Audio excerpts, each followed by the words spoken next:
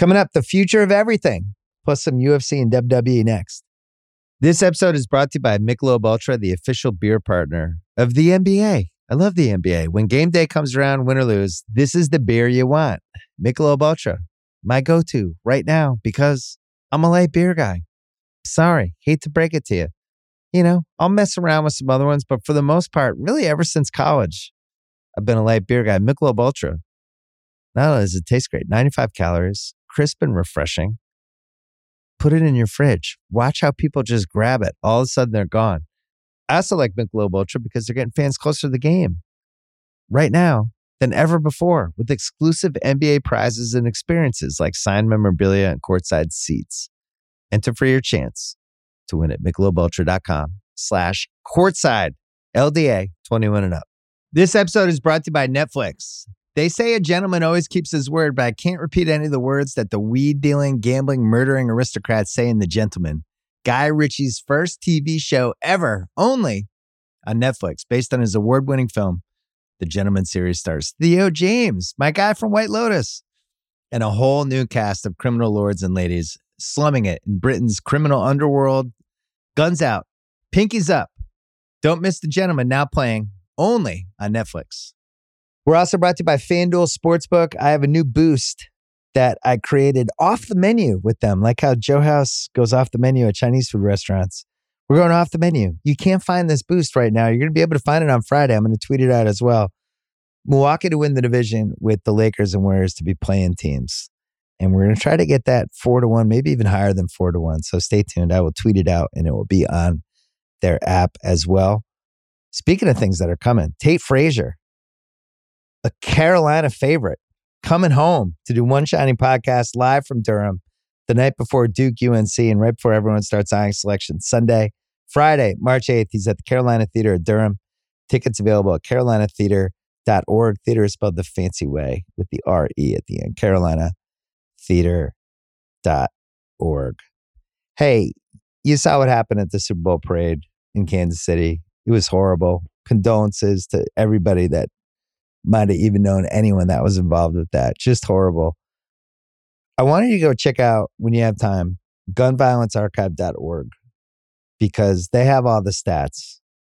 They have all the stats for mass shootings, for mass murders, children killed 0 to 11, teens killed 12 to 17, willful, malicious, accidental deaths. It's just got everything there. And just look at how different the numbers start to look from 2014 all the way through to 2023. They have charts and maps.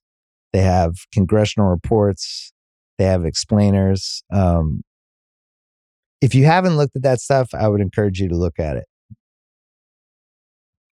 And I don't have any answers for you, but the data is the data. So there you go. Coming up on this podcast, Derek Thompson, who hosts Plain English and writes for The Atlantic and pops on this pod every couple times a year to talk about the future of things. We're going to talk about the future of everything in 2024. And then Ariel Helwani, who hosts the Ringer MMA show for us with Pete and Chuck, he's going to tell us about UFC 298, why they haven't announced the main event for UFC 300 yet, why my son is now demanding to call him every 3 weeks, which is the thing that's actually happening. And we're going to talk WWE as well, as it's been a tumultuous, fascinating WWE year, on top of the fact that this WrestleMania main event is getting more buzz than anything in the last, at least in the last few years. So this is an interesting podcast. It's coming up next. First, our friends from Pearl Jam.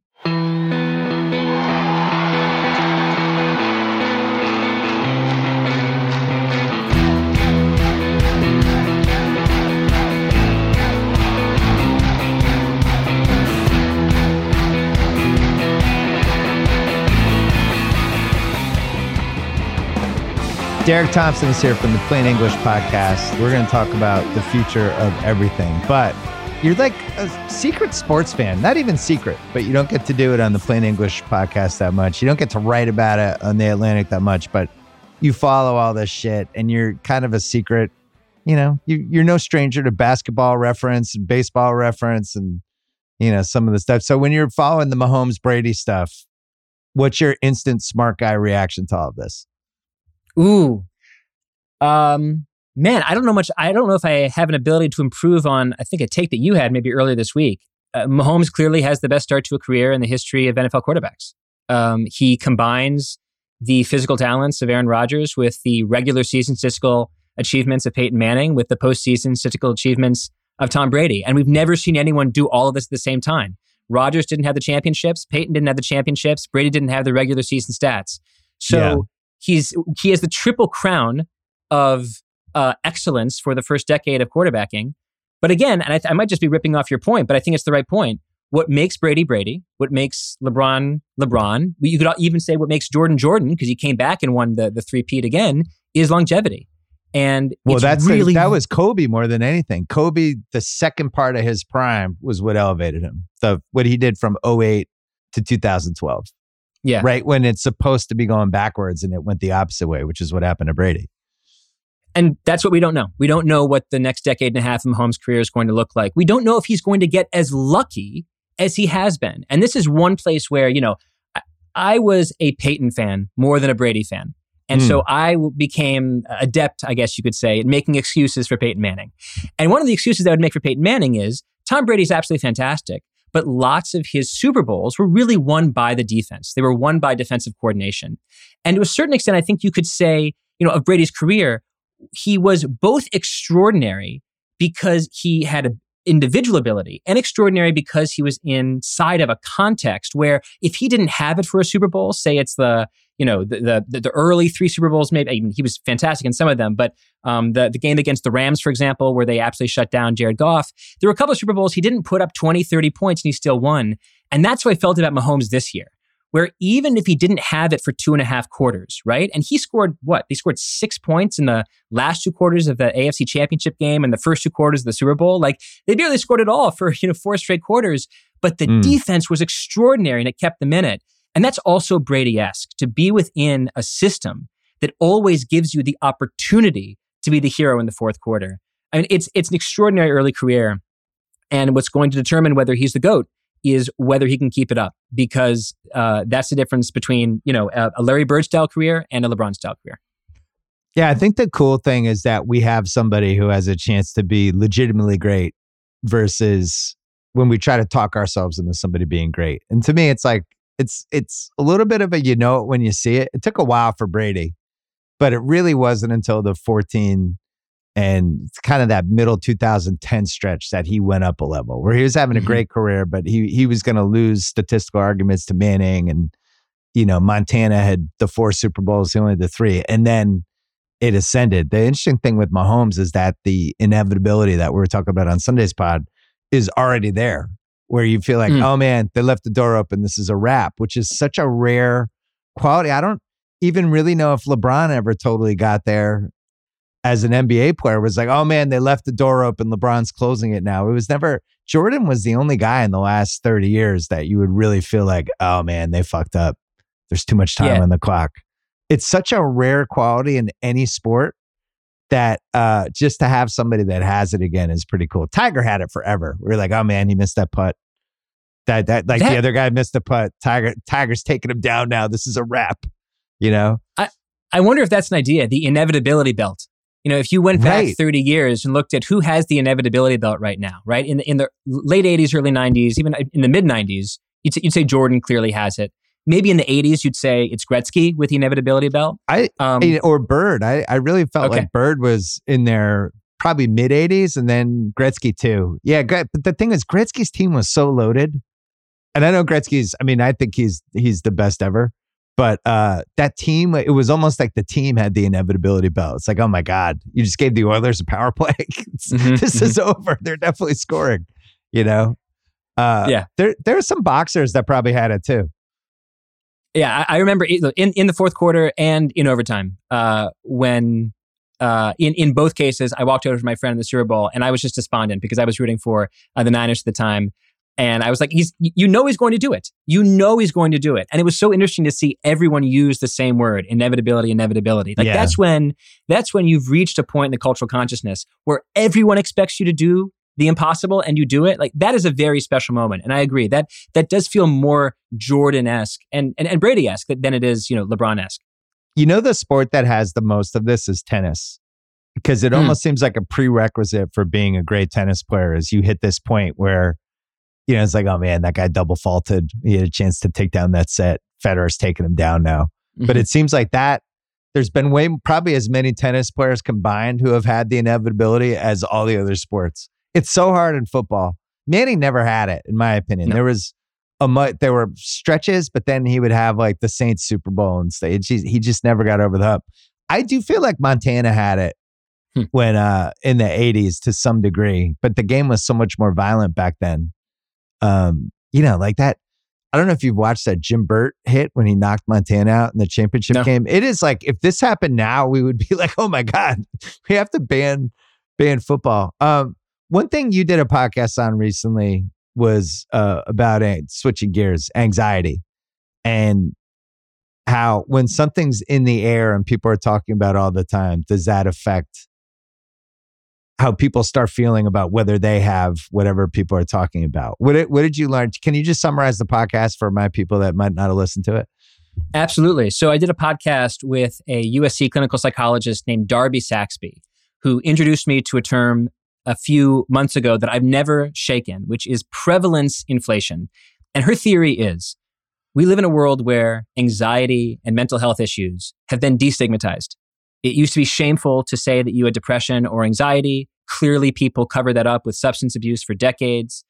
But today, there's a way in which mental health issues, anxiety and depression, have become kind of like identities. People talk about them openly and sometimes even proudly on social media. And she said, I wonder whether the pendulum has swung a little too far, where we aren't just getting the benefits of destigmatization, but actually the prevalence of these ideas that the normal problems of life are actually disorders of anxiety and depression. That might be making people sick. It might be getting them to think of just the normal warp and weft of life as being a sign of anxiety disorder, which makes them think they have anxiety, which makes them draw back from the real world, from the physical world, which means they ruminate over their thoughts, which actually gives them anxiety. And in this way, she said, you can see how the internet and the way the internet talks about mental health might be really bad for our mental health. And we need a better way of talking about anxiety and depression on the internet if we actually want to dispel this stuff rather than just marinate in it. Well, and then the irony of social media is triggering some of this stuff to begin with, because there's so many studies now about the more you're online, the more you're on social media, the worse that is for your health in general. So it's almost like a double whammy. I was talking to my wife about this because we were just talking about, we have a son in high school and a daughter who's a freshman in college. And it's like, all right, it just seems like this is way more of a conversation than it used to be. And my wife said, well, it's way harder to be a teenager now. You have so many things, they're way more aware of things. And I'm like, is it harder to be a teenager now? Like, I was a teenager in the 80s. It sucked. Like, we didn't have the internet. We didn't have a lot of this stuff. Sometimes it was super lonely. Like, I was an only child. I didn't have any brothers and sisters to play with. If you're not dating somebody or you're not in a friend group, like that can even, at least the internet being online gives you like some sort of community to join. Back in the 80s had its own. I just feel like every era is going to have some sort of detriment, right? If you're growing up in the 1880s, maybe, it's like, hey, it was depressing. A bunch of people stole our horses today. I don't know. It's just like, isn't every generation going to be depressing or anxiety filled in some way? I don't think this is a unique time. This is a huge debate among psychologists and among people who follow mental health in America, is how much of the mental health crisis is what you could call material conditions in the world, and how much of it is just basically phones and phone culture. And when I look at, the conditions of the world, you're absolutely right. You go back to, sure, we can go back to the 1880s when people were dying of bacterial infections all the time. That certainly made it hard to be young. Certainly in the 1970s, 1980s, crime was much higher around the country. And so crime clearly impacts people's childhood. Today, what about I think the in a Great weird Depression? way, You think the Great Depression was like a barrel of laughs? And you had a lot more depressions and a lot more panics and financial crises before the so-called moderation of the last 50 years. So to your point, I think there's a lot of grist for the argument that the world has gotten better in a lot of ways, and we can't simply lean on the problems of, say, climate change or fears of the upcoming election as being the explicit and exclusive drivers of mental health. What I would say is the physical world has gotten a little bit safer, but the emotional experience of teenagers has gotten worse. And I think it's basically gotten worse because of phones. I think it's gotten worse because, and I'm going to talk about this a little bit later in our future of everything. So I'm not going to spoil everything of that to say, but a lot of young people have traded 4 to 5, sometimes even 6 hours of a day that they would typically spend in the so-called physical world, hanging out with their friends, reading a book, and they've traded it for online time. Hanging out with their parents. Hanging out with their parents. And the internet is not well made for protecting our mental health. In many ways, it is a hellscape for our mental health. There's an idea in psychology called cognitive behavioral therapy, CBT. One of the lessons of CBT is don't catastrophize things. If something is only a little bad, don't tell yourself it's the worst thing in the world. Restructure your thoughts to say, I can get through this. But on the internet, the best way to make any idea go viral is to catastrophize it. So we've created a digital environment that totally obliterates the lessons of therapy. And so I absolutely think that it's not that the physical world has gotten so much worse. In many ways, teens drink less. They're having, premarital sex less. There's all sorts of things about the physical world that are safer than they used to be. I think what's changed for the most part, it's a complicated issue, what's changed for the most part is the emotional experience, the emotional texture of being a teen is a lot harder in a world where you're getting the judgment of social media, plus the architecture of social media, which is just not designed to make you feel good about yourself. Yeah, there's more subtle ways to be super mean, which we've talked about on previous podcasts. The birthday party that there's pictures and there's 7 people in the birthday party and you realize you weren't invited. All that stuff is terrible. Comments, any sort of message board. It does feel like stuff's a little better than it was a few years ago because there is a little bit of a code of what you can and can't do. People are definitely better at that than they were 10, 15 years ago. Even think about the early days of Twitter, like some of the tweets from 2007 to 2009, where it was almost like treating it like it was an anonymous Reddit board, but it wasn't. It was your name on it. It's like, oh shit, I said that. And so many people got into trouble once people went back and looked at old tweets. So I do feel like people are getting more sophisticated, but at the same time, the amount of time people are on their phones, I think, you could see it in the Facebook hearings and some of the stuff that was coming out in that, right? I mean, I'm sure you followed that and you've done some podcast stuff on it, but Facebook knew and they're like, yeah, we don't care. Like we want to make as much money as we possibly can. There's the same thing with Instagram. So until there's full accountability on, the technology players, I don't know how much this changes. The only part I disagree with, and I think I disagree with it pretty strongly, is that I don't think it's gotten better. I think if you look at the official data from the CDC, the Youth Behavior Risk Survey, teen anxiety, sadness, hopelessness, it's just gone up and up and up. I was just talking about by the people, pandemic. how they treated each other. I know the numbers are worse. Yeah. And so, the numbers are just getting worse. And, because I can't see how everyone is treating each other online, I'm just going to assume that it's actually not getting better. There's actually all sorts of subtle ways, I think, in which the mere amount of time that we're spending with our phones is its own detriment to our mental health. So even if Facebook is a little bit more aware of misinformation, and even if Instagram is a little bit more mindful about negative social comparison, and even if TikTok is doing something at the margin to make sure that people, don't send certain kinds of, anti-Semitic messages to each other. Okay, well, you're putting out spot fires in the middle of like a continent-wide conflagration. Yeah. Like, you're not actually fixing the fundamental problem, which is that fundamentally, human psychology is disevolved, improperly evolved for a world where we are getting our sense of self from a screen, from a phone, where we're open to the opinion of anonymous hordes. We're not built for that. And as a result, the results are plain to see. Skyrocketing rates of anxiety and depression and suicidality. We're just not meant to live through screens.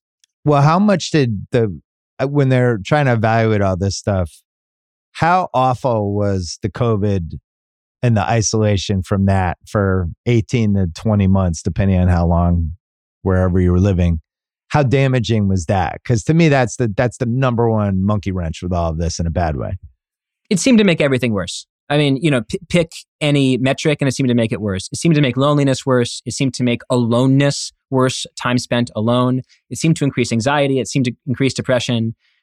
People, again, I don't think are built, are naturally selected to spend that much time away from other people.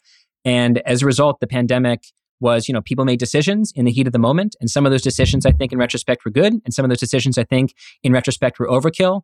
And I think a lot of people clearly see in the data that being away from other people is really, really bad for human psychology. I'd love to know the data for like people over 65 with that. Because I think it had this really strange and bad effect on older people. And I've seen it with some family members, especially people who were alone a lot, who are older and just thinking about their own mortality. It's not awesome. No. It's been a hard thing, I think, for a lot of people to snap out of. All right, we're going to take a break.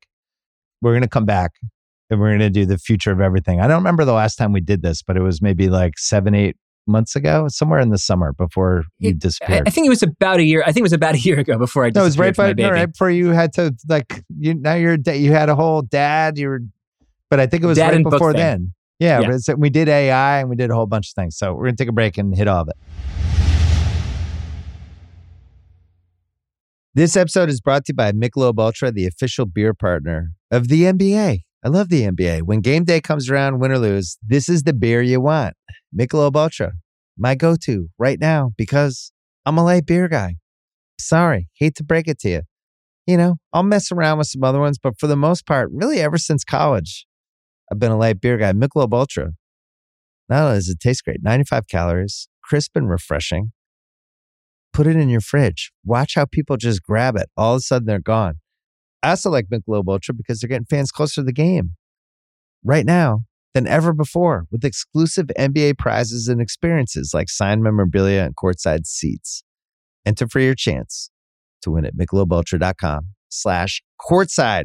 LDA 21 and up. This episode is brought to you by Michelob Ultra, the official beer partner of the NBA. I love the NBA. When game day comes around, win or lose, this is the beer you want. Michelob Ultra, my go-to right now because I'm a light beer guy. Sorry, hate to break it to you. I'll mess around with some other ones, but for the most part, really ever since college, I've been a light beer guy. Michelob Ultra, not only does it taste great, 95 calories, crisp and refreshing. Put it in your fridge. Watch how people just grab it. All of a sudden, they're gone. I also like Michelob Ultra because they're getting fans closer to the game right now than ever before with exclusive NBA prizes and experiences like signed memorabilia and courtside seats. Enter for your chance to win at MichelobUltra.com/courtside. LDA 21 and up. All right, coming back. Future of everything. We're doing, what did we say? Sports, culture, tech, and health? That's exactly right. That's what I got. Well, let's leave sports for last. We'll go in reverse order. Why don't we go health first? What do you got for health? The future of health. We got to talk about the Ozempic revolution. There's so much to say, and in plain English, we did 2 podcasts about it. But fundamentally, I want to summarize those 2 podcasts right here and say there are 3 things that I think most people are underrating about the Ozempic class of drugs. And the first is right there in the name, the Ozempic revolution. In so many ways, Ozempic is old news. Ozempic is what's called a GLP-1 agonist. It mimics a gut hormone called GLP-1, which glucagon-like peptide 1. But that's just the start. There's another drug that a lot of people have heard of for diabetes and weight loss, Mounjaro or Zepbound from Eli Lilly, which mimics 2 hormones, GLP-1 and GIP. And that's not all. Eli Lilly's testing another drug called tirzepatide, which has 3 targets, GLP-1, GIP, glucagon. And with each additional pathway and each additional target, they're seeing more effectiveness. So tirzepatide in phase 2 trials is showing on average 25% average weight loss. That is crazy. We have stumbled onto an absolutely revolutionary drug class. But at least number 2, which is that most people think of these drugs as weight loss drugs. And I am on the train of no, you should actually maybe think of them as psychiatric drugs that work through your gut. Like, we don't know exactly how Ozempic works. It's one of those spooky stories of like, we built the machine and then we learned the science. But one of the most important things... By the way, that makes me nervous. And that's all this stuff like makes me super nervous. Because like, no, it's great. It's like, is it? Yeah, and I want to talk about that in just a second, because we did these 2 episodes, and one of the interviews was with a guy who just talked about the downsides. So I want to hold the downsides for a second, but this is really important on the psychiatric part. These drugs seem to send a message to your brain that says, I'm full. But that's not the only message that they send to your brain. One trial found that people on Ozempic went on longer walks. There was a Morgan Stanley survey that found that patients on GLP-1s ate 60% less candy and 40% more vegetables. It seems to reduce smoking for smoking addicts, gambling for gambling addicts. Gambling I've heard of, yeah. And even for some compulsive nail biting. So it's kind of like, this is the way I conceive of it. See, that's how you know I'm not on Ozempic, because of the gambling and compulsive nail biting. Yeah, I'm still 100 out of 100 on both. It's almost like you have these, the angel devil on your shoulder when you're making certain decisions about cake or gambling.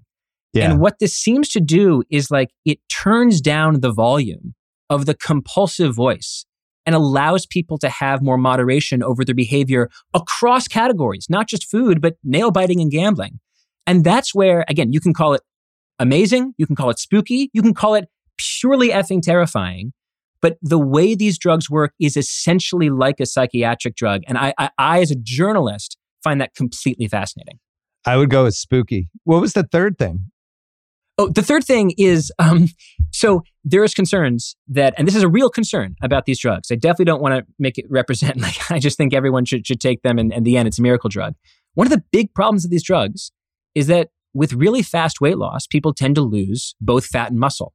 And for older people, and really for anyone, muscle retention is really important. Like, there's no 90-year-old grandmas out there that are like, I wish I had less muscle. No, like sarcopenia is bad.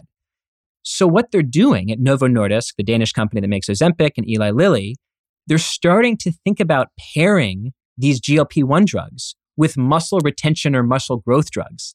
And so the Ozempic revolution is stimulating a revolution in muscle growth medicine. And it's possible, Bill, that like the way the Ozempic revolution like cashes out for someone like you or your friends isn't weight loss drugs at all. It's that downstream of the Ozempic revolution is we uncork some discoveries about muscle retention and muscle building.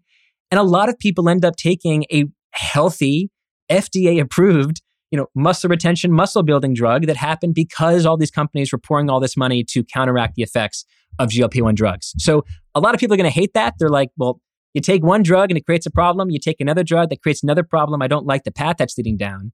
But as a journalist who's just interested in this as a phenomenon, it's fascinating to think about Ozempic as being the beginning of a revolution in a lot of different aspects of bodily health.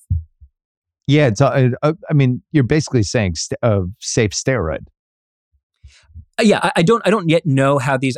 There's very little information yet about how these muscle drugs would work. But the effect, I suppose, would be essentially that of a safe steroid potentially. So the muscle mass thing is the part that has been swept under the rug with this, because I know a couple of people that are using one of the drugs, and one of the things that they're being told is you have to go to the gym more, you have to work out. You have to, because you're going to lose muscle mass. So you got to like basically replace the muscle mass. If you're going to do this, you're going to lose weight, but then you also have to put the muscle back. That made me super suspicious of just all of this in general. It's like, wait a second. So I'm losing weight. I'm going to, some of these urges I have are going to be tempered down, but I'm also going to lose muscle. I've never heard of anything where you're going to lose muscle other than like being super sick or having cancer or something. So that's why I almost feel like with these drugs, they came so fast. I know a bunch of people that are dabbling. It feels to me like when like the first iPhone happened or the first Vision Pro happened, and then they perfected it by like the third or fourth or fifth time. I don't know if I'd want to dive in on the 1.0 version of all these drugs. It just would make me nervous, but I'm more of a hesitant person with stuff like that. Well, I validate the fear. I definitely don't want to be a guinea pig either. And the fears about muscle loss are absolutely legitimate. I would say though that because GLP-1 drugs have been around for 10 or 15 years for diabetics. Yes. People taking them now are not the guinea pigs. People who were taking them in, say, 2006, 2008, they were the real guinea pigs. They were taking a drug that had never been tried before. At this point, we have 10, 15 years worth of data for drugs like Ozempic, and it doesn't seem like there are significant long-term side effects or side effects that present in that medium term. That said, this goes to a second criticism of the drug, which is that if you stop taking it, you tend to not still enjoy the benefits. It's like statins. It's a drug that you do seemingly have to take for the rest of your life. And a lot of people are going to be really uncomfortable taking a drug like this for the rest of their life, especially when it changes the way they think about the world so dramatically. So this is serious stuff. I hope in the podcast I did, and again here, that I represent both like the wonder of these drugs, that obesity is a huge problem in America. And there are all sorts of cancers and diseases that are downstream of the obesity crisis in America. And this seems to really combat it. But at the same time, it's a serious drug. The side effects for some people are very serious. You do have to stay on it for a long, long period of time. And it's true that you have to worry about and think about the muscle loss, because muscle retention is so important for longevity and just living a healthy later life. Well, think about in the 80s and 90s, those fad diets that people would do and they'd lose the weight. And then you stop doing the diet and what happens? And then in some ways it's even harder for your body to lose the weight the second time. There's like sub versions of this that are a little less Ozempic-y, where that like peptides have been around for a while, right? There's been, modified versions of peptides just like to maybe get it going a little bit, but not exactly the same. I guess the muscle mass part just in general is the part that makes me, all right, I lost all this weight. Now I'm off Ozempic. All right, now I'm putting the weight back on and I've lost 20% of my muscle that's never coming back. So I don't know how that's a win. So in a way, they're trapping you to just take this stuff forever, which that makes me nervous too. Because like who benefits from that? The people making these drugs. I think you're right to see this as a cost-benefit ratio. And that makes us focus on the benefit. If you have 30, 40% of Americans who are obese, and we don't have an answer to obesity at the food system level. We don't have an answer to obesity at the behavior level. There's no masterclass that we can show people online that gets people to totally change their diets. This is one of the only things that works. And if people who are suffering from severe obesity, and I should say it also seems to help people who are type 2 diabetic, but if someone's suffering from obesity and they haven't been able to lose weight and they take a drug that has a relatively safe side effect profile that causes them to lose weight, and also wherein the doctor encourages them to go to the gym a lot and lift weights. That all sounds positive. That's altogether an obvious improvement. But you're right to point out that, all right, for some people, this is an obvious diagnosis or prescription. But for a lot of people, it's a marginal cost benefit. And I think it's really important to be clear about both the extraordinary promise of these drugs and the very real fact of their side effects and downsides. I'll tell you this, very popular drug in the Los Angeles area. Is that right? Yeah, there's... want to do culture next? Let's do culture next, then we'll do tech, then we'll finish with sports. Give us culture. Okay, so culture. A few years ago, I played around with the idea for a book that I ultimately abandoned. And the title of that book was going to be Everything is a Cult. And everything is a cult, you have to start by defining what is a cult, right? A cult is an intense and relatively novel movement that defines itself in opposition to a mainstream, right? Fundamentally, it's about how the normies are bad. It fosters intimacy within the group through a blend of resentment and superiority over the mainstream, and adopts ideas or rituals that bind people within the group, but those same ideas and rituals seem effing insane to people outside of it. And everywhere I look in media, I'm like, I see more and more cults. So the first place I started to feel like everything is a cult is in news media, our business. News media to me is clearly becoming more cult-like. I don't know if you saw Tucker Carlson's little videos from Russia. I don't know how... I skipped those. Yeah, you skipped those. It wasn't on my radar. Okay, so Tucker Carlson takes his little, X video team to Russia, and it's not what he said, or he had this 2-hour-long interview with Putin. It's the way he sold what was being said, which I'm starting to hear everywhere. The media is lying to you. They, and it's always that amorphous, undefined they don't want you to know the truth about the war. They don't want you to know the truth about reality. This is advertising by conspiracy. It's straight out of the cult playbook, right? The mainstream is poison. It's designed to build this allegiance around a cult. And it's funny that even like non-Tucker news sites that are launching, their thesis upon launching is always like, they've got it wrong. No one in sports is covering sports right. We'll get it right. No one in tech is covering tech right. We'll get it right. That's what you have to say to enter the mainstream. And as a result, in order to be a new entrant, you have to criticize the mainstream. So media is becoming cult-like. Celebrity fandom is becoming cult-like. I'm not just talking about the Taylor Swift fans. Love you guys. The fragmentation of media means you have like all of these incredibly powerful affinity groups in YouTube and TikTok forming around people that most Americans have never heard of, right? Culture splintering off into cults. Politics, finally, clearly is becoming more cult-like. It's not just polarization where Democrats don't even understand MAGA Republicans, and MAGA Republicans have no idea why anyone would vote for Joe Biden, but also the big sort, how people move around the country means that the two sides barely speak to each other because all the liberals live together and all the conservatives live together. So culturally, my sort of future of everything in culture is that the erosion of the mainstream across categories, news and politics and celebrity media, has turned culture into a portfolio of cults. And that's made it really hard for people to talk to and understand each other. That's really good. It's like cult. Sure. It's almost like a hyphen. Right. Yeah, cult, right. Exactly. Cult.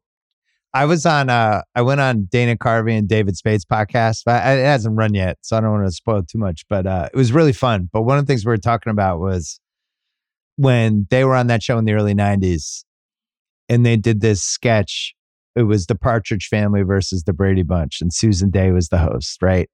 So I was in college, and literally that sketch, everybody watching that sketch understood the sketch because we had all grown up with the Brady Bunch and the Partridge Family. There was 2 generations. We only had a couple channels. So it's like, this is like a 100% approval rating. And we were talking about like SNL in 2024. I think one of the problems with it is there's no sort of mainstream backbone like that anymore. Like if you're 18, what's your backbone? It's like Taylor Swift.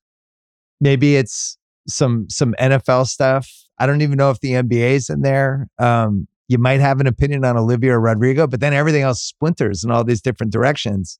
So what's the version of the Brady Bunch Partridge Family sketch 10 years from now for my daughter when she's like 28? What is it? What are her common culture experiences with everybody else? It's basically like Taylor Swift and a couple songs and like those Netflix movies with Jacob Elordi, And the other piece of this is Netflix is a way bigger piece of this now than I think people fully realize, because this whole generation of 22 and under, that's the first place they go to. That is cable, basically in general for them. So anything that's been on there in the last 10 years is some sort of reference touch point to them. And then it just turns into all these TikTok, like the David Dobrik, all those, the YouTube and all the Mr. Beast, all that. And maybe that's what it is, but I don't know how you would have uniformity on what that Partridge Family Brady Bunch sketch is. I don't know if it exists. And I feel like I almost wish we could like bring in Klosterman here to talk about this, because I know that he's obsessed with this subject, but I am so interested in the relative anonymity of enormous hits these days. Right? Like how a YouTube clip can be absolutely ubiquitous among 18-year-olds. And I don't know who made the clip. I don't understand what they're talking about. It might as well be an alien speaking in a foreign language. I mean, there are, to a certain extent, the popularity of even big podcasts like Rogan, where there'll be some crazy viewpoint that's shared there for 25 million people. I won't even hear about it for 6 months. And it's like one of the biggest news platforms in the world. You can do this for so many different hits. One thing that I found, I think I was talking to Matt Bellamy about this, when Netflix released its hours watched list. Oh my God. I was so fascinated by that list. It was like the Night Agent. So right, the Night Agent was watched something like 7 trillion hours. The Mother was the most popular movie or one of the most popular movies of the first half of the year. In the 6 months of data that was shared by Netflix, The Mother, I think, was one of the most popular films. And I did the math. And according to the math, happy to be fact checked by this, The Mother was watched the same number of hours on Netflix as Barbie was watched in movie theaters in 2023. Wow. So I'm not saying The Mother is bigger than Barbie. That's not my point. Barbie's going to be released or has been released on whatever it is, Max, and it's going to get another trillion hours of viewing there.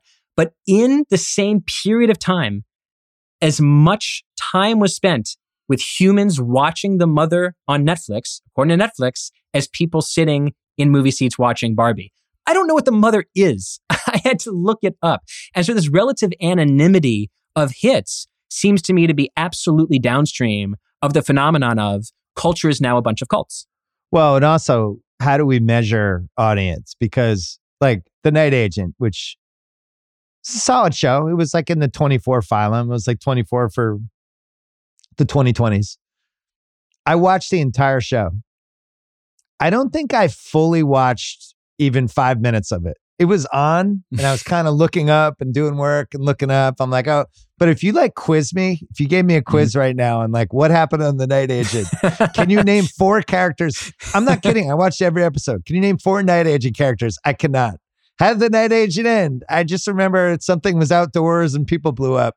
So I think it's almost like passive viewing is at an all-time high, but like, I don't know, in the 80s, like we watched shit because that was it. It was like, I'm going to watch this. What else am I going to do? And now it's like with people doing 5 things. So when I saw those Netflix numbers, to me, it was like the passive watching. Like that show, The Summer I Turned Pretty, Amazon. My daughter likes that show on Amazon. My wife watched it, but if I quizzed her on it, I don't think she would be able to name 2 characters. But I know she watched the whole show. There was some movie they had this week called Players, and my wife was watching it. It was a rom-com, but she wasn't really watching it. She was texting with my daughter. We FaceTime, and it was just kind of going. And that just seems like where we are now. Ginny and Georgia would be that for my wife. I've seen probably 6 total minutes of Ginny and Georgia walking in and out of my bedroom while my wife, folded clothes or sat with our dog or did work in the bed. Ginny and Georgia was on. It might as well have been like and Ginny and Georgia get in a fight, and you're like, "Oh, what's going on here?" And you watch for 2 minutes, and then go back to the laundry. Right, exactly. Yeah, it's weird. It's weird times for content. One of the things, I don't know if I'll get in trouble for this, but one of the, Spotify, they do all the data on what like podcast consumption, and what they've really found with the data over the last few years, and it's not rocket science, but like everybody has their 5 to 7 podcasts, and that's it. It's really hard to crack that list once you have it. People have their go-tos, right? They might love you. And they're like, you know what? Derek's on twice a week. When I see that pop up, that's my guy. They don't have 30. It's 5 to 7. It might be less than that. It might be 3. It might be 2. Maybe it's 8, but it's somewhere in that range. And that's real consumption. But when you think like, how many podcasts are there now? Like 3 million, 2 million? Right. To actually build a hit, to actually like get traction is harder than ever, because not only are you competing against the 3 million pods, but you're also competing against the circle that you've already decided on. Like 2024, I guarantee, maybe you were listening to a little more because you're a media consumer, but just in general, you're going to have your hits. It's like an NBA team. I can only play 5 guys. I can play 8 guys max. That's it. That's all I can do. Any last thoughts on this, or should we go to the next one? Let's go to the next one. All right, let's take a break and then we'll go to the next one. This episode is brought to you by Vrbo. It is already stressful enough to deal with airports, delayed flights, bad weather. You want your actual where you're staying experience to be perfect, to be lights out. You don't want to have to worry about anything. When you book a vacation rental, you want to know exactly what you're paying ahead of time. The stress of getting hit with unexpected cleaning fees after your stay, that can immediately cancel out all the great time you just spent unwinding. Thankfully, when you book with Vrbo, you can see the total price upfront. There are no unpleasant surprises, and the savings do not stop there, my friends. When you book with Vrbo, you earn 2% cash back toward your next vacation through the One Key Rewards program, letting your money do the work for you while you've got your feet up. So while other vacation rentals can feel like a roll of the dice, relax, knowing you booked a Vrbo. Book your next private vacation rental in the Vrbo app. This episode is brought to you by Burger King, which has the greatest commercial song I think I've ever heard. The ultimate hunger hack has arrived, my friends. BK's Royal Crispy Wraps. Choose from 4 bold flavors: classic, spicy, honey mustard, and the new, drumroll please, fiery buffalo. Oh yeah, I'm getting that one. They're only just $2.99 each, because at BK, have it your way. You roll. Try Royal Crispy Wraps at Burger King. $2.99 each. Price and participation vary. U.S. only. All right, future of everything. We have 2 left. I mean, this is, I'm on the edge of my seat for this one, but wanting to know what your future of everything for tech is. Let's hear it. All right. So last year for future of everything for tech, I did AI. I still think there's really compelling evidence that AI adoption. Yeah, good call. Solid. A W for you. I could keep talking about it, but the truth is, I don't think there's a huge demand for me to keep talking about AI. I said everything I had to say about it last year. I want to talk about Vision Pro, about Apple's new mixed reality headset. And I want to talk about it in a way that might be a little bit unexpected. So the reviews are rapturous. The price is exorbitant. The price is in fact so high at $3,500 and really more when you add all of the add-ons, that I'm a little bit interested in how it acts, how it works in the marketplace of attention. Like, I could imagine rental markets. I could even imagine like movie theaters that sell Vision Pro access. Like, you can get a seat, you can get an IMAX seat, or you can get a Vision Pro rental where we, antiseptic wash the Vision Pro. We put it on your face. You're not watching, Oppenheimer on a screen. You are immersed in Oppenheimer. I'm interested to see, for example, I think Ben Thompson wore it on a plane. Our mutual friend, no relation, Ben Thompson, wore it on a plane. Yeah, I had the same thought. I was thinking, what if United, for $150, rented sterilized Vision Pros to people in coach to allow, or in first class, to allow people to immerse themselves in Barbie or whatever. You won't even notice if you're sitting in coach that they've, shrunk the distance between coach seats by 6 inches if you're strapped into your Vision Pro. So, they get an extra upsell. They put a Vision Pro on your face. They get to jam more people into the airplanes. But the point I really wanted to make about Vision Pro is that it's the extrapolation of a trend, which is ever higher quality screens, ever improving resolution, ever more content, we've just been talking, delivered closer and closer to our faces. And in the last 15 years, you and I, and everyone we know, have participated in an experiment. We've been enrolled in an experiment to see what happens to the human brain as we spend more and more time in front of screens and less time in the physical world. And Vision Pro is the most spectacular screen that's ever been invented. I just wrote an article in The Atlantic about what I called the sudden decline of hanging out in America. It was good. In the last 20 years, Bill, average socializing time, average face-to-face interactions between humans have declined 30% for men and women in America and 50% for teenagers. And most of that decline has happened in the last 10 years. What happens when we make screens 10x better?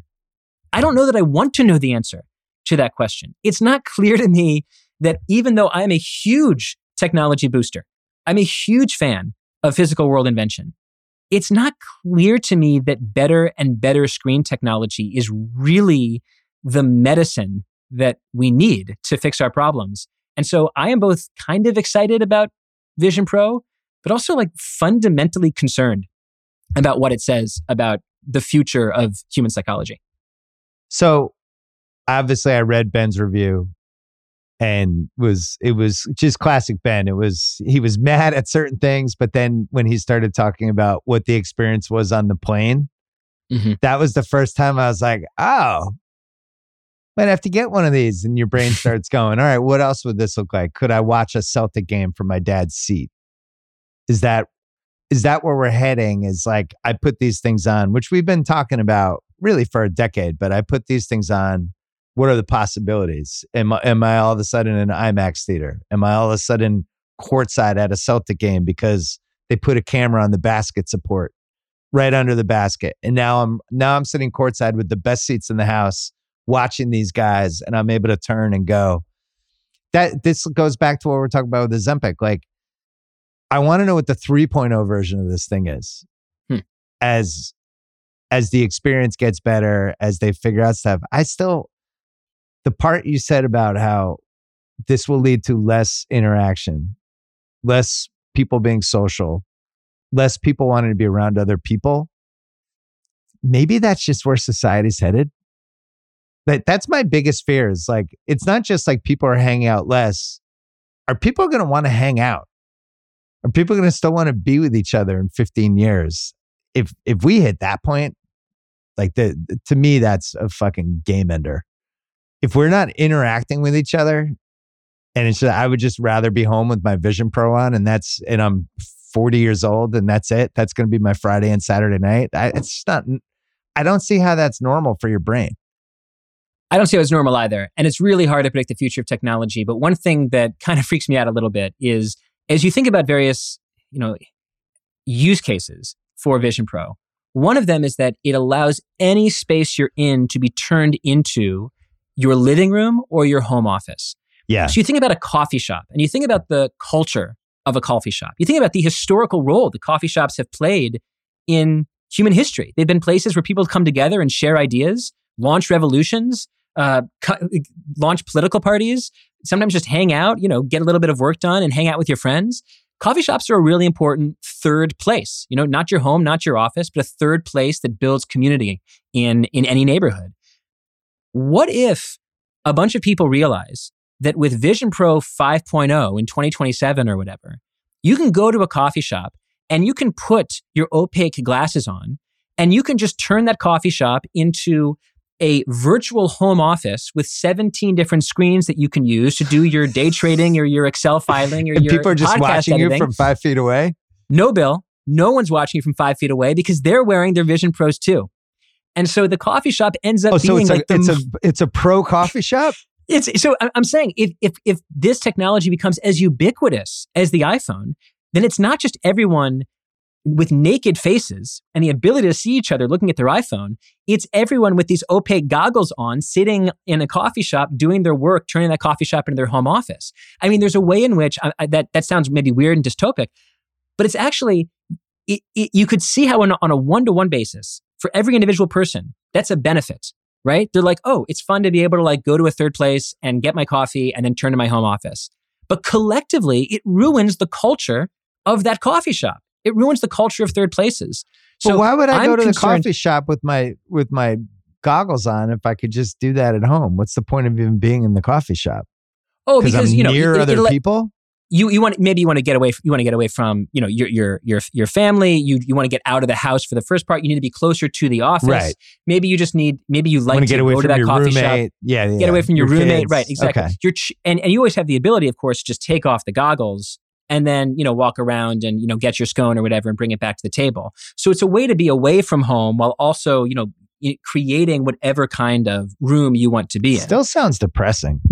It does. It is, and that's why I think that I'm simultaneously interested in what Vision Pro represents for content, what it represents for entertainment, how, for example, it could allow you to enjoy, to sort of like co-stream your father's experience of a Celtics game. That sounds kind of cool to me, right? Yeah. And an amazing like 3D version of like Madden 27, that seems kind of cool to me. So it's not as if I want to write off the metaverse entirely and say this is only going to be bad. I don't think that at all.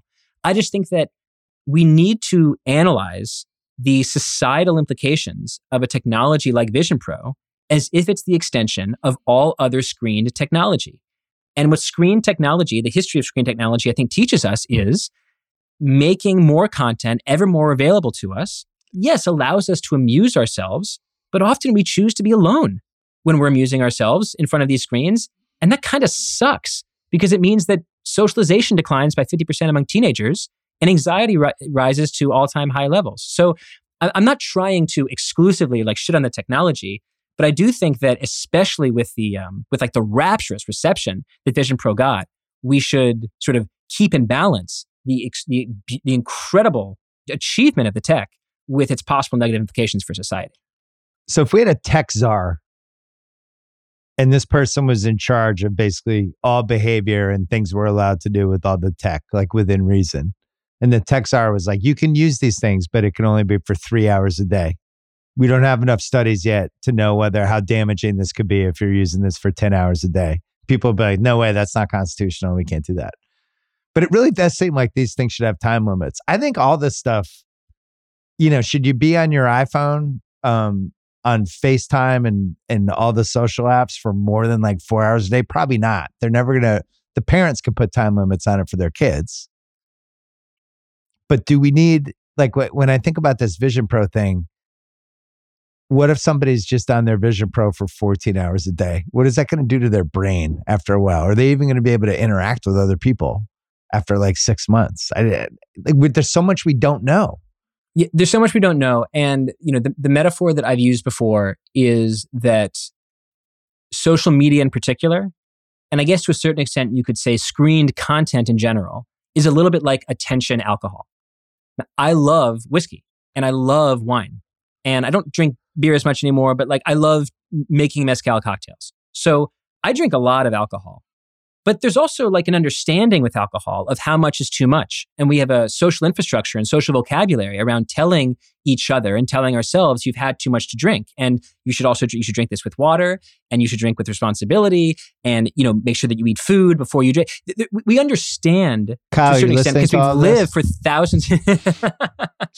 We've lived for thousands of years with this technology, and we know how wonderful it can be. And we also understand that we can use it to excess. To a certain extent, I see screens as being analogous, because I think that the iPhone is unbelievably useful to me. I think social media, frankly, even Twitter, is incredibly useful to me. I'm very happy that Netflix exists. I've gotten a ton of joy out of it. And the truth is, I probably will use the Vision Pro at some point in my life and do something that's a lot of fun with it. So in that way, all these technologies are kind of like attention alcohol, but we need a clearer understanding. So if I'm the tech czar, I'm like, let's study this. We have so much research on the effect of alcohol on our livers and our minds and our metabolism, and rates of substance abuse, and how to wean people off of it, and the effect of Alcoholics Anonymous. Why don't we have any of this for social media? How do we build the sort of research backbone for a similar understanding of what this is doing to our bodies? That's where I would start before ramping down like the CCP and essentially saying like, you can't use this technology. No adult can use this technology for more than X hours a day. It feels like we're in the same spot with gummies and microdosing. We're all like gummies. There's so much more trial and error in the gummy community and the microdosing community. It's like, oh man, I took 2 gummies yesterday and I was under my bed for 9 hours. And that just kind of popped out of nowhere. We know people here who like they just microdose every day now. And it's like, no, it's totally safe. It's like, is it? Didn't this stuff just start a couple years ago? No, it's like, my mood's much better now. It's great. Is it? We had an episode on the show about ketamine. And about ketamine's another one. Yeah, about psychiatrists researching the effects of ketamine, because as I'm very interested in mental health. Ketamine seems to have incredible effects for reducing depression really quickly and for several months. So it's different than, if you see a therapist, which many people should, that effect can take a long time to materialize. With ketamine, it's really fast. But what's interesting is even experts don't really know what's going on. They don't understand the mechanism. Is it the high that people are responding to? Is it the molecular experience behind the high? And so, we're allowing ourselves here to be guinea pigs for drugs that do seem to be doing something good, but the mechanisms of their success are pretty mysterious. Last thing on the Vision Pro, like you buy one, your wife can't use it, right? It's tied to you. That's what Ben was saying. Like you can't buy like a family Vision Pro and then just anyone could put it on. It's tailored specifically to you. I don't know enough about that to be sure, but let's say that Ben is right on that point. That seems like something they could adjust for the 2.0, 3.0. Like the price is going to come down. Maybe it's tailored almost like how you have the Netflix account with the 5 people on it. That just seems like that's probably where we're headed for future iterations. All right. Last one, sports. Are we doing microdosing for the NBA? Where are we going? You stole it right out of my mouth. It's microdosing for the NBA. No. So here's what I want to do for sports. I want to describe to you, Bill, my relationship with the NBA, and then I want you to tell me if I'm crazy. So okay. I listen to you and Ryan and the NBA show and Mismatch, I probably listen to hundreds of hours of NBA podcasts every year. Do you know how much basketball I watch before May? Like probably 20 minutes. Like this year at my best friend's bachelor party, we watched the fourth quarter of a Knicks game at our Airbnb in Florida. That's it. So I was doing the math on this and I was like, my consumption of professional basketball is 100 hours of Ringer podcasts about basketball to every 20 minutes of watching the actual NBA. That's a 300-to-1 ratio of analysis to actual sporting event. And on reflection, I was like, this is kind of psychotic behavior. It's totally counterintuitive. I can't really even explain it to myself.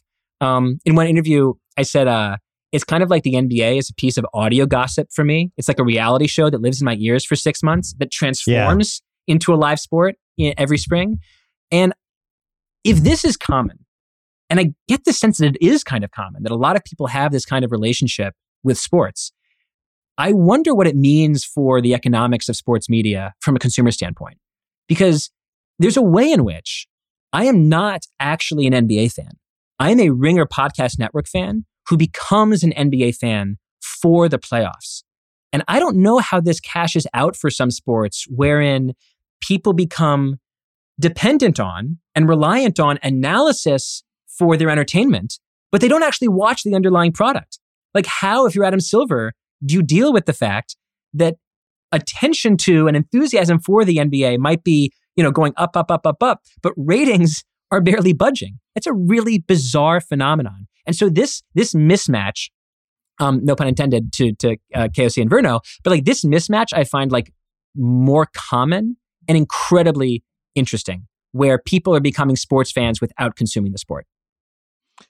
So basically what you just laid out, which was a great point, is exactly what happened to the late night TV shows. Yeah. So if I love, let's say, Kimmel, I'm experiencing him either on social or I'm watching like his YouTube thing, but I'm not necessarily going to ABC at 11:35. And you've seen the ratings, like his ratings his first year was like 5-6 million people per show. Now it's probably way lower, but the effect of the show is bigger because it's amplified on all these different platforms. And I think that's what's happened to the NBA. They would argue that the last 10 years have been incredibly successful because look at our YouTube, look at our Instagram, look at our Facebook, look at our Twitter, like, and the way people consume the clips. I think Wembanyama is the test case for this. I don't think people watch the Spurs. I don't watch the Spurs. I'll go back because they get blown out like 3 out of every 5 games. So I'm not watching them in live time ever. If there's an awesome Wemby game that's like, oh, that was actually a good game, I'll just go in their app and watch the fourth quarter of it and be like, okay, now I watched that awesome Wemby game. I'm not watching it in real time with the expectation I'm going to see an awesome Wemby game. I think people can, it's really like the cheat era. You can cheat being a sports fan without consuming different sports. I think football is the only one that people still like actually watch in the moment because it's so perfect for visual. And there's the gambling, there's the fantasy, there's the in the moment stuff. It's only, basically it's 17 Sundays, 15 Thursdays. NBA is like, all right, am I gonna, which game am I watching? There's 10 going on at the same time. I have multiple TVs because of what I do for a living. Most people have one. Which one am I going to watch? Am I doing something else at the same time? I just think people cheat with it. I don't know if it necessarily means the NBA is less popular, because I actually think in a lot of ways it's more popular, but the ratings speak for themselves. It's really one of the only content things where I did this on Tuesday, where the ratings are down. And it doesn't make sense because they've changed all these ways ratings can go up, and yet their ratings aren't going up. Except it does make sense from the standpoint that when Adam wants to talk about how popular the league is, what does he point to? Everything but the ratings. Here's our TikTok hashtag, and here's our YouTube views, and here's everything that isn't the main dish, right? Here's everything that isn't the core. He's putting it at appetizers. Product. Look at our sweet potatoes. Yeah, right. Exactly. We're the top yams maker in all of sports, and it's like meanwhile, like the steak is atrophying. And so I think I think the comparison to late night is perfect because I can't remember the last time I stayed up to watch late night purposefully, but I have caught so many just browsing whatever Instagram or Twitter, so many different clips of Kimmel saying something or some joke on, I don't watch SNL either, but some joke on SNL. There's a certain kind of media that lives to be sort of aggregated by delay. Yeah. And late night is that, SNL is that. And it's weird to think that basketball is becoming that, because you would think that basketball as a live sport, people have said for so long, but in playoffs, it's news and live sports. In playoffs, that's Except when playoffs. it becomes kind of what the NBA is. Yeah, during the season, first of all, the season's too long. We're not positive when people are playing. It's hard to quantify what's a really big game. Like there was a huge game Monday night, Bucks Nuggets. Well, the Nuggets were losing by 20 in the second quarter. Sony was like, oh, I'm not going to watch that. You just go to the next thing. So you can kind of jump off the big games really fast in the regular season. I think the players are in a lot of ways, more famous than ever. You know, and especially like people, the concept of like foreign players becoming as popular as they would, I think that would have been really hard to predict 30 years ago. But it's a weird time. I don't really, you could spin it either way if you're the NBA. You could say, we're in trouble. People aren't watching our games the same way. Or you could say, no, look at this. We wanted this to happen. This is why we wanted our stuff anywhere and in short bites and bigger bites and all these different ways. Look at all the people that are talking about our league. So you could spin it as a success. And fundamentally, it comes down to what are people willing to pay for the rights? What are people willing to pay to lease the rights to broadcast live NBA content?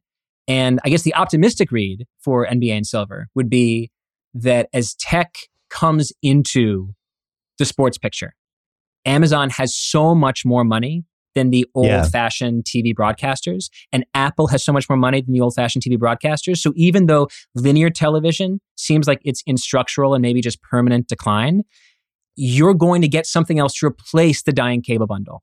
And that is, whereas before, sports was subsidized through the cable bundle by all the people who didn't watch sports, because everyone who didn't, watch ESPN was still paying every single month in order to, pay that affiliate fee to ESPN. Maybe in the future, just people who don't watch sports but still shop on Amazon are going to subsidize sports. And so the NBA will benefit from that subsidy anyways, as Amazon comes in and Apple comes in. But I'm interested both in the sports economic side of it, but I'm also just interested as kind of like philosophy of entertainment. Like, it's just bizarre to me to have like enormous numbers of people relationship with the sport move from I love watching the sport because it's so fun to watch to I love hearing stories about the sport for 80% of the season and then only tuning in at the very end. That's a very odd relationship to have with the sport, but it's absolutely mine. And I just gathered that it's a lot of other people's too. It needs a name. Like I was thinking as you were talking, you're a shadow NBA fan. Yeah. You're shadowing, like it's something like that where you're shadowing the league and you're ready to jump in at any time, but you're really not actually consuming it. You're consuming the shadows around it, but not the actual content itself. It's some name like that. Yeah, the way that I describe it to other people is the word that I've used is gossip. That essentially what I'm listening to, my relationship to the league, is I'm listening to gossip about the league. I'm listening to you talk about, here's the gossip from various teams. Here's some the analysis. That's just gossip. It's just talk. I'm just listening to talk. And the most fun thing that happened this week, I did a little YouTube short on it, right at because it was my first thought. And I was like, hey, I got to get this one out. I'm fired up about this one. But when it got leaked that LeBron was getting traded, or that the Warriors asked the Lakers about a LeBron trade, and that the owners talked, that Draymond was lobbying Rich Paul, and then that the Lakers actually went to LeBron and were like, hey, do you want to go to the Warriors or you want to stay here? And he's like, no, I want to stay here, but then all this stuff comes out and you start thinking, well, why did this come out? Who had the most to gain? Well, obviously the Lakers, because they have to play the Warriors in the play-in game probably. The Warriors were doing well. Their chemistry is good. It's like, let's sabotage that. And then you also want to get the message out, like, we gave LeBron an out to leave and he didn't want to leave, so he can't say shit anymore. So that all comes out. That was more interesting to me than any game that happened last night. So you're right. It's like there's this Real Housewives element of the NBA now where it's like, holy shit. And then guess what? The Warriors lost last night. Klay Thompson was terrible because you put that shit out and there's 3 people that could have been traded for LeBron. And Draymond's trying to convince, allegedly, according to the report, LeBron's agent come to the Warriors. Now, if I'm Klay Thompson, I'm like, well, wait a second. Like, I would probably have to be in that trade. Now you're looking at Draymond kind of sideways. And, it's just like, I think people are more fascinated in that shit during the regular season than the Clippers-Warriors game last night, where the Clippers came back and beat the Warriors. It was like, oh man, look at Norman Powell. Like, the LeBron story is way more interesting. So that's just kind of where we are. Yeah, I'm a Bravo sports fan. Maybe that's what it is. Bravo sports fan. I like that. It's better than Shadow. That's good. What else are you working on coming up? Podcast. Or can you talk about it?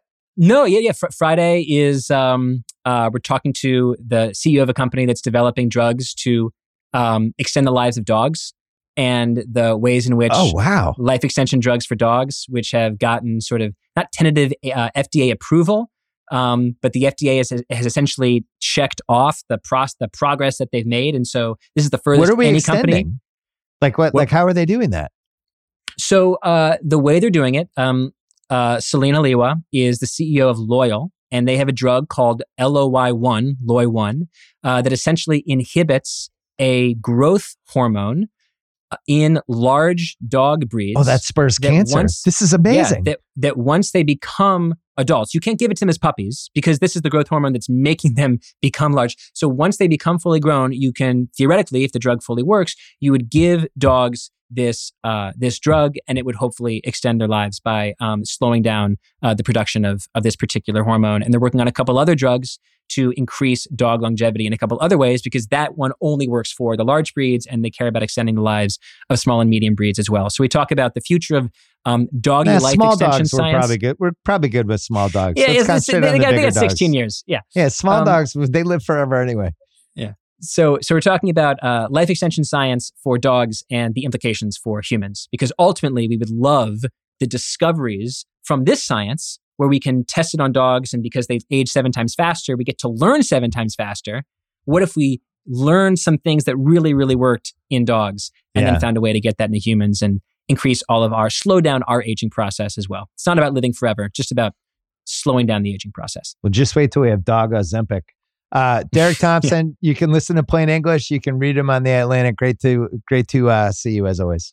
Great to see you. This episode is brought to you by LinkedIn Jobs. When you have a good team of skilled, talented people, good things are bound to happen. That's true in sports. It's true in business. It can be true with digital companies or websites or podcast networks.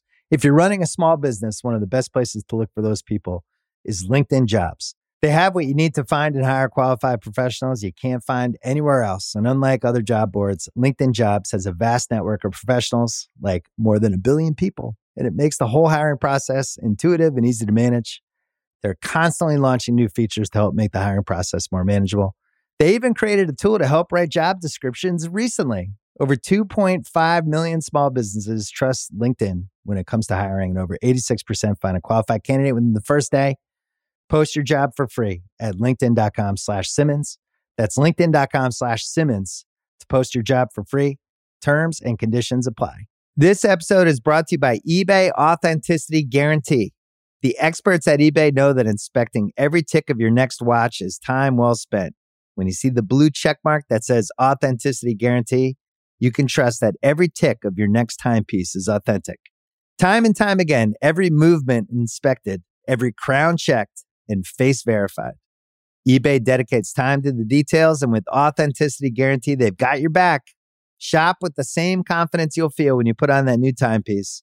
Ensure your next purchase is the real deal. Visit ebay.com for terms. Well, this guy, we were afraid to have him on for a couple of weeks after the another tragic Bills loss. He's here now. At least you lost to the Super Bowl champion, Ariel Helwani. I mean, you got that at least. Sort of. I'm still not over it, to be honest. I'm still very sad. But you know what? I'm actually happy that I wasn't on a few weeks ago, and I'll tell you why. I started to believe, and there were others who were throwing out this theory as well, that... Don't say it. That I was jinxing you? Yes. Come on. And the truth is, the people don't know this, we did have a plan in place to do this little thing before the Chiefs game, and I think the whole Belichick retiring, something happened, and you just didn't reach out. So I'm happy that didn't happen, because then I would have blamed it on you had they lost. So now I know that it has nothing to do with any of this, and I don't know. I'm just not over it. I'm very sad. I'm very, very sad. Sunday was depressing for sure. What are the rankings for you for worst Bills loss of your lifetime? Were you old enough to remember Norwood or no? Oh yeah. Actually, okay. So Scott Norwood's Norwood one. is how I became a fan of the Bills. I was 8 years old. I was at my uncle's house. I'm watching it and I'm like, this is not a proper way to lose. I feel bad for these guys. And then so I immersed myself. And then of course, the two Cowboys losses were horrible. My brothers were Cowboys fans. Washington, horrible as well. So those were very tough. I would cry to my mom. It was tough. I would say of this adult life that I'm living now, 13 seconds. That's the one. I'm with you. That should be. It's still the one because for two reasons. A, it was right there. I can't believe they let them score with 13 seconds left, and I can't believe the defense and sayonara, Leslie Frazier, no problem here. And then I believe we would have beaten Cincinnati at home, and I believe we would have beaten the Rams at home as well. Their home SoFi. It was right there. It was right freaking there. And by the way, as I'm watching on Sunday, I believe we're better than both those teams. And I'm sorry if I'm delusional Bills fan. We're better than the Chiefs. I'll take Josh Allen over Patrick Mahomes any day if I'm starting a franchise. I'm not delusional Bills fan. Any day I'm taking Josh Allen. He's a better quarterback. Wow. And I'm taking our entire squad over them. And my computer's catching fire. Jesus. No, I'm so annoyed because it's right there, Bill. It's right freaking there. It's right there. You don't want to end up being the early 90s Trailblazers. We're like, man, that team was so talented. What happened? Guess what? I'm a Knicks fan, and I'm experiencing the whole thing all over again. We're right there, and there's one guy in our way every damn time. Yeah. Before we talk about 298 this weekend, which you're covering on the Ringer MMA show, which is a fantastic show that my son... Thank you. My son who followed you on YouTube had no idea you had a podcast, much less that it was at the Ringer. So that was a really fun moment over the holidays as he found out that you were actually 2.5 years later. He just doesn't listen to podcasts. I do enjoy the chats with your son very much. Yeah, every time you're it's great. For the people listening, my son makes me call you every once in a while with UFC questions because he's really into it. And by the way, he's not just into it. He's asking he's kind of high level. Yeah. Rumor, Twitter stuff. He's not surface level fan. He's deep legit into it, which I respect. So let's talk, before we do 298, let's talk 300 first, because this is a big obsession with my son. He doesn't understand why this isn't the biggest card of his lifetime. This should be it. This should be 5 Super Bowls into one. He'll be telling his grandkids about this. You explained why to him, but explain it to the audience. Well, all these youngsters out there who have convinced themselves of this, as we say in the world of pro wrestling, they have worked themselves into a shoot, Bill. They have convinced themselves that this is bigger than anything out there. The truth is, you can make a strong case that 299 on the 9th of March is better than 300. And the main card this weekend is fantastic as well. You can't have a Super Bowl end-all, be-all card in April when you're doing a big pay-per-view every single month. There's just not enough talent. There's not enough superstars. There's not enough names. And so, yes, everyone's been fixated on 300, forgetting the fact that they have to deliver a pay-per-view in December, in January, in February, in March. And December, February, and March, January was a little so-so, have all been spectacular. And so when you have spectacular cards leading up to another date, the cupboard's going to be a little bare. And so right now, it's a little bare. Now, I will say this. It's still a fantastic card. If it was 307, people would be going gaga for it. It's just because they've convinced themselves that 300 was going to be like Brock Lesnar versus Andre the Giant versus Conor McGregor versus Hulk Hogan on top of the moon. They've just convinced themselves that it was going to be some insane thing, and they're left disappointed. As we are recording this right now on Thursday afternoon, they don't have a main event just yet, and that is leading to some anxiety. I would say it's time to announce this main event. Dana says he's going to do it on Saturday. And I just don't know if the fans are going to be okay with anything because they've convinced themselves of some insane fight that just doesn't exist. Well, can you explain why McGregor will not be on 300? Because you have an explanation. Yeah, so McGregor is not going to be on 300. And you know what's the crazy thing about this? He's ready to go. He's healthy. He wants to be on 300. All of this could have been avoided had they just put him on 300. But there's multiple reasons why they don't want to put him on 300. Number one, they think that 300 on its own, UFC 300 with these fights is going to sell 1 million plus pay-per-views. So the main event is the number over the fighter.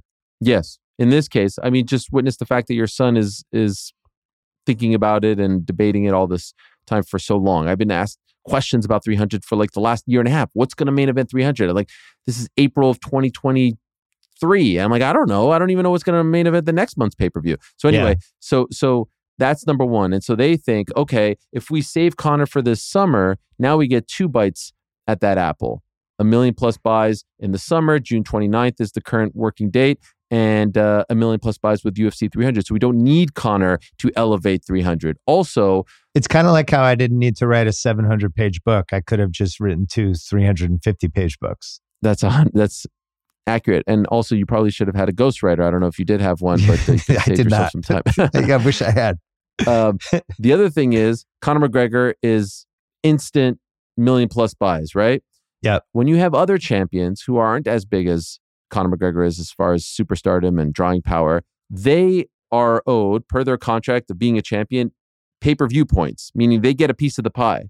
The fighters who are on the card who aren't champions don't get a piece. They don't get to participate.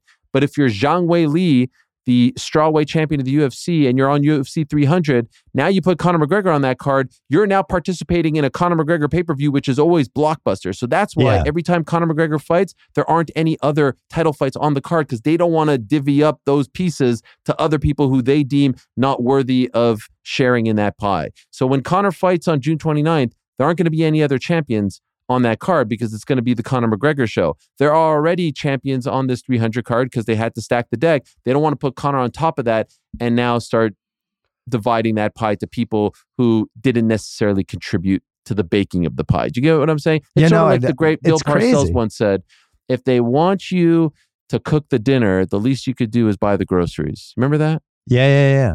I'm not really sure how this fits, but I just wanted to throw that out there for all the listeners. It's one of the great senior yearbook quotes for the high school students out there. So what is going to lead 300 then? What's the odds-on favorite? And I'll get actually 2 questions.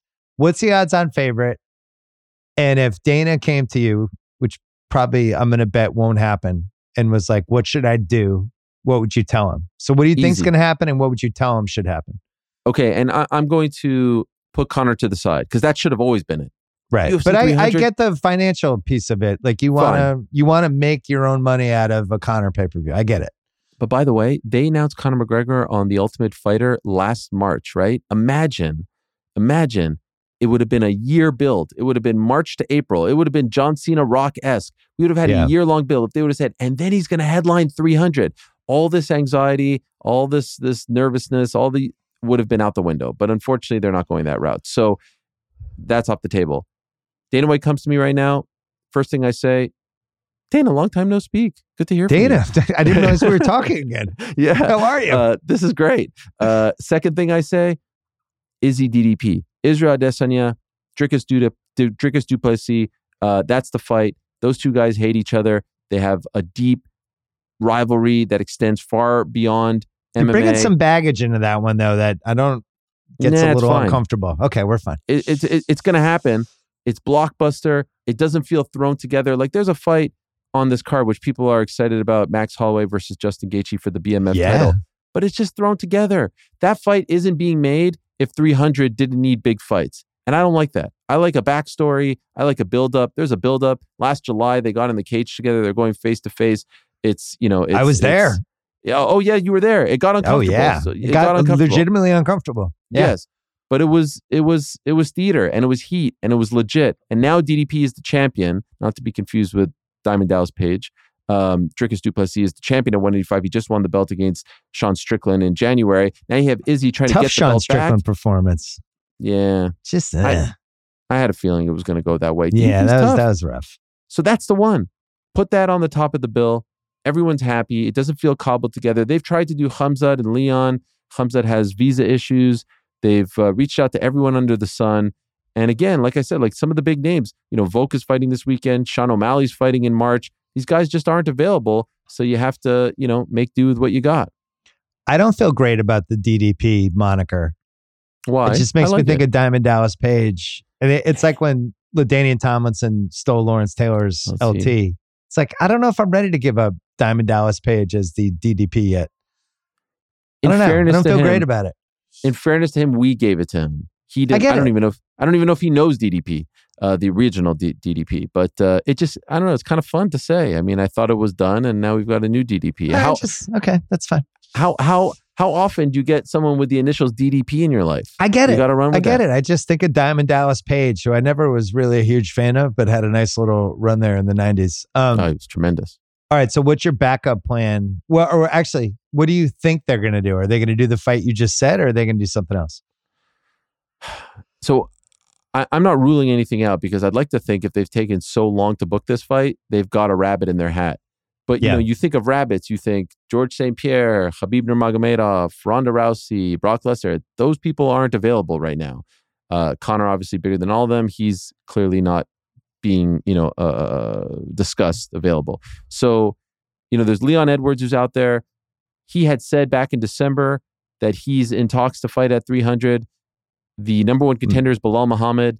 I'm not excited. They don't love that fight. I'm just not excited. The internet would just explode if that's the announcement. They would lose their minds. They would. I'm just saying, there's not a lot of options. There's just not. It's just not there. I think the one that checks off all the boxes is Izzy DDP. That's it. Make the fight happen. It's right there. Call them up. And by the way, you know what's the problem, Bill? This is less than 8 weeks away now. Yeah. You can't just call guys up and be like, okay, you ready? Like, you got to make the call now. You got to sell tickets. You got to get things going. And as of last night, when I checked in with a bunch of different people, they're still not telling anyone. And you know what the problem is also? They're afraid of it leaking. And so they're not telling the fighters. And I know the managers aren't lying to me. And they're just kind of sitting around waiting for the call or the announcement. And it's all just very weird, in my opinion. There's no Lesnar potential, right? I would be shocked. I mean, again, if this was a year ago, a strong 2024. Yeah. So if this was a year ago, you could say, oh, he's on the outs with WWE. He could go to UFC, but now it's the same company. So true. If what about about available Rousey? for WWE? No way. No way. Yeah. I would be more shocked about Rousey coming back than Brock coming back. And there's no other out of nowhere famous person that could lead 300 other than McGregor. There's like the GSPs of the world. No. Khabib, no. Nate Diaz, no, not available. Jorge Masvidal, Nate Diaz, people were trying to will that into existence. Not happening. They're going to box. Jake Paul versus Logan Paul, probably not happening. Would be sick. Brother against brother. I mean, that would be the ultimate wrestling thing.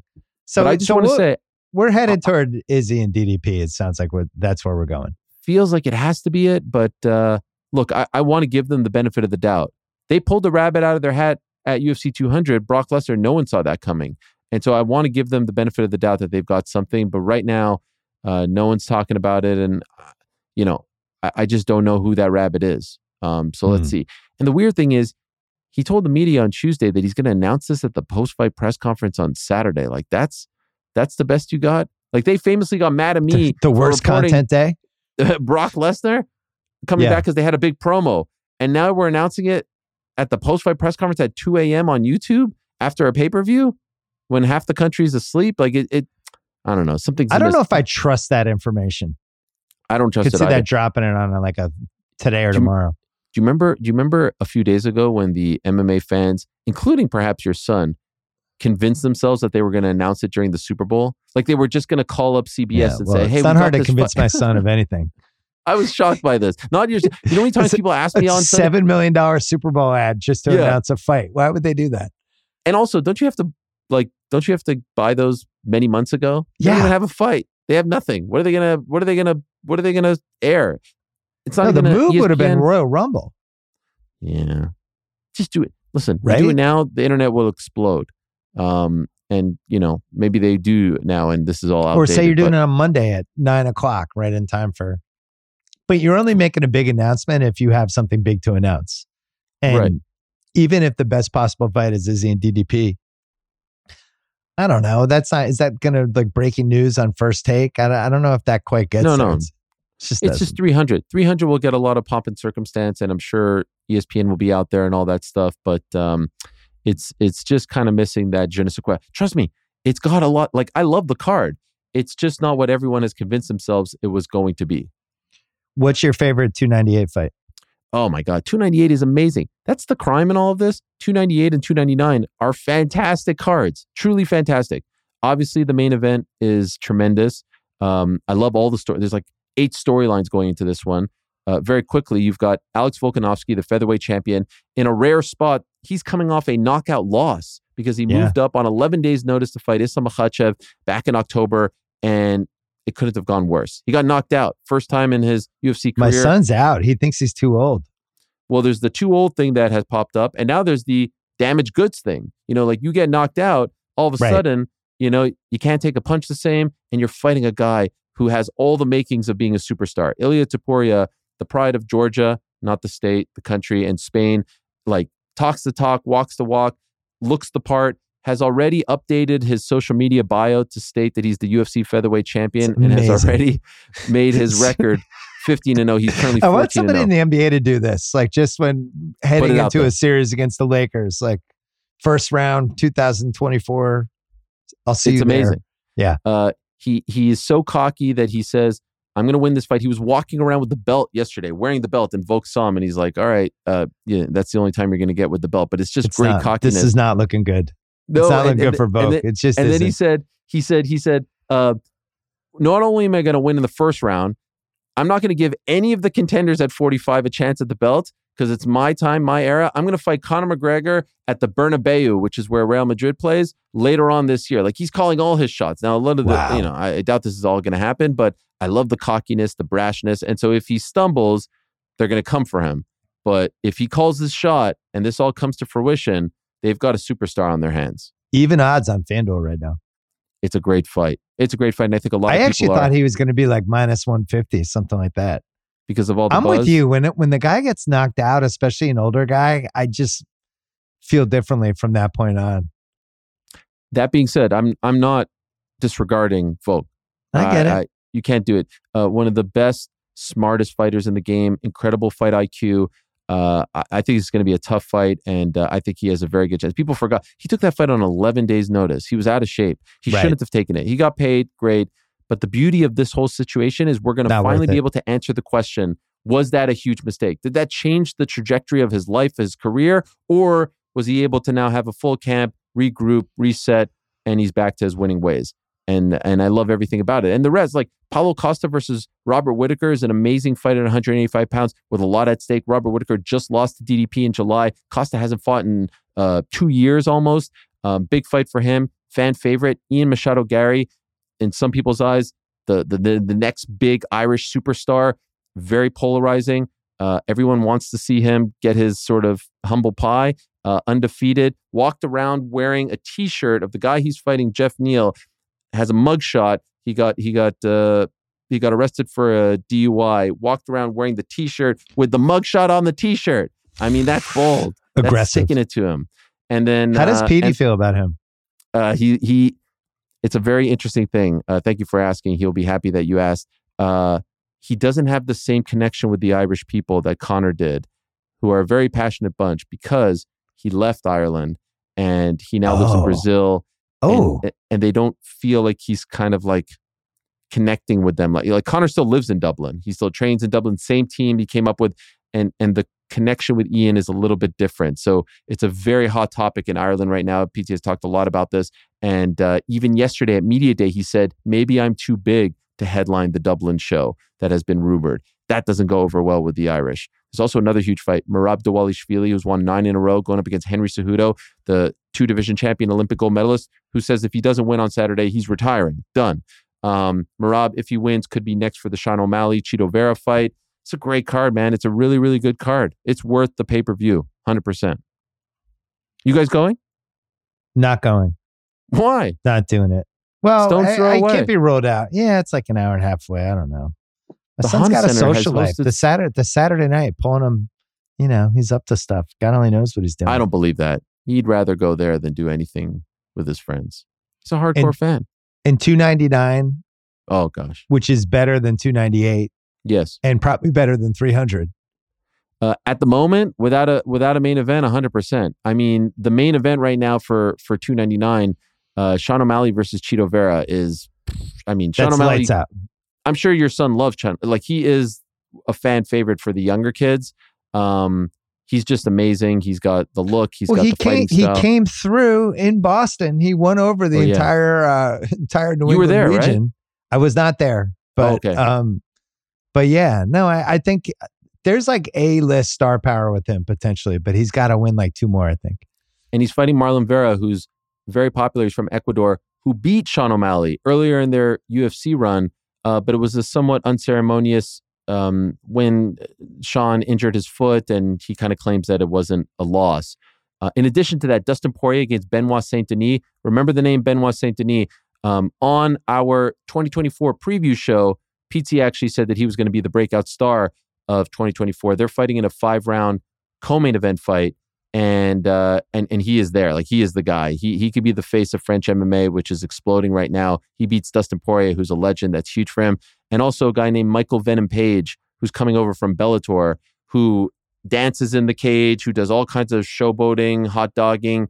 He's going up against Kevin Holland. That's a huge fight. Gilbert Burns against Jack Della Maddalena. I mean, it's just $299 is amazing. And, I like how French MMA is exploding. The hell? French MMA is nuts. When I gave out my awards at the end of the year, the crowd in Paris was my crowd of the year. Really? Because they took so long to legalize MMA. It only got legalized a couple of years ago, and so they're just foaming at the mouth, and they're producing an incredible amount of talent. They're singing the national anthem in the middle of the main event. The whole crowd is singing in unison. It's like a soccer atmosphere. Like the end of Victory with Sly Stallone. Yeah. You probably don't remember that. Yeah. No, probably not on your radar. French MMA scene exploding. Well, my son's favorite country. What's that country that all the toughest guys are from? Dagestan? Yeah. Yes, yeah, he's been to Dagestan. If Ben ever did a gambling manifesto, that would be one of his rules. Just bet on the guy from that country. And you're probably going to be okay. There's a lot of people who believe that. There's a certain spelling of last names they believe in. Also, if you've got the beard but shaved mustache part. That'd be my move. That's awesome. Well, also the beard protect. First of all, you should have some sort of protection on your head. Yes. From hair. But the beard, I think, really helps with the jaw because it's almost like this extra face helmet. Also, you can't find it. Can't find the target. Right. You know? That's what people said about Kimbo Slice back in the day. Like, can't find the target. So I see someone with that beard and I don't care if I'm on the street, if I'm watching a pay-per-view, whatever. I see that beard. I'm like, that guy's a badass. I don't want to mess with that guy. Before we go, can we talk 2024 WWE, this WrestleMania situation, which I can't tell if it's a work or whether they've planned this all along. WWE, I mean, the Vince McMahon thing, I think was a level 1 catastrophe for them in a whole bunch of different ways. It just couldn't be a worse story. It couldn't be uglier. I don't think they really even fully know what to do with it other than hope it goes away. But when this happened to him in the past, it was always like, he's never, he'll be back. I don't believe he's retiring. This time he's gone. We will not see him again. And now there's a real fear that what else is coming? How bad was this? It's just gruesome. It's awful. And as all of it's happening, Royal Rumble is in motion. WrestleMania is coming. Like, this is the playoff stretch of WWE. And just watching from afar, it really feels like they're kind of thrusting Rock into all of this as a little bit of a red herring. Would you agree with that? I don't know. And by the way, I thought you were going to bring up, the eventual Knicks win over the Celtics in the Eastern Conference Final as the final point. But we can do that at the end. Yeah. No, I know you don't want to go there. It's totally cool. You guys are afraid. It's all good. I think that the plan was always The Rock to come back. So you subscribe to that one? I do. What I'm not sure about was the plan always for him to be a heel? Was the plan always for Cody to reassert himself back in the main event after it seemed like they were taking him away from the main event and then the audience just craps all over it? Was that always the plan? Oh, also, by the way, CM Punk tears his tricep. We all figured it was going to be Punk against Seth Rollins night 1. Now he's not available, and now Seth is involved in this storyline as well. So they've had to maneuver things, but I have to say, like, this is theater. Like, I can't wait to see how this all plays out. Is it going to be a triple threat? Is it going to be? It has to be a triple threat, right? What if it's like, what if it's Cody Rock on night 1 and then he has to get through the Rock to get to Roman on night 2? I don't know. That's kind of crazy. Or Roman both nights would be the other way to go. Roman versus who on the first night? Well, I don't know. if they're not going to have a triple threat, I think those are the only two options. I kind of don't like the triple threat for WrestleMania. I feel like WrestleMania main event needs to be hotter take. I don't like triple threat matches. Mm. And I'm still going to talk about wrestling, even though Larry David disparaged it a couple weeks ago. Yeah, no, I heard that. Yeah, no, I was disappointed. It's fine. We've all gotten through it. We're fine. They're on fire though. They're on fire. Like obviously from a creative standpoint right now. The other stuff, I echo everything that you said. Horrendous, and you're almost like kind of just waiting to see what other shoes are going to drop, if any. Horrific details, uncomfortable, and one of those things where you're like almost embarrassed to be a wrestling fan, because like parents of my kids are going like, did you read this Vince McMahon thing? You like this stuff? And I'm like, no, I like the guys in the ring. I don't. Yeah. I'm a Bret Hart, Owen Hart fan. All right. I always had some weird feelings about Vince McMahon, if I'm being honest, if you get what I'm saying. So this is obviously a whole other level. Yeah. But the actual product with the stars they have right now. I mean, look at the difference between booking 300 and booking WrestleMania 40. And what a week that's going to be for TKO, right? For the company. Well, WrestleMania 40 is 6th and 7th of April, and then 13th is 300. They're going to crush it that week. The mistake was betting on CM Punk that he could both stay healthy and have good matches, because he really hasn't been reliable as a main attraction for, I would say, 10, 11 years at this point. So even before he got hurt, to me, it was all entrance, and like he was 90% entrance and then 10% the other stuff. And it was kind of like the matches were the worst part of CM Punk, which is bad for WrestleMania. It just seems like the crowd would die, but the entrances were great. And maybe that's who he is. Sometimes this happens with wrestling. Sometimes you just become about the entrance, but nobody wants to see you wrestle for more than like 7 to 10 minutes. That's not what he was in the beginning of the 2010s. Oh, 100%. I mean, he was the best in the world. He would call himself that, and I think he was justified. Yeah, he did have that super long layoff. And I would say when he came back to AEW, he had some good matches. Like his feud with MJF was pretty darn great. But was that because the MJF is, a top 5 guy now? MJF is tremendous, but I think together they were magic. And then he got hurt. And then when he came back, that was like an all-time moment. And then didn't really wrestle. And I know he did some house shows.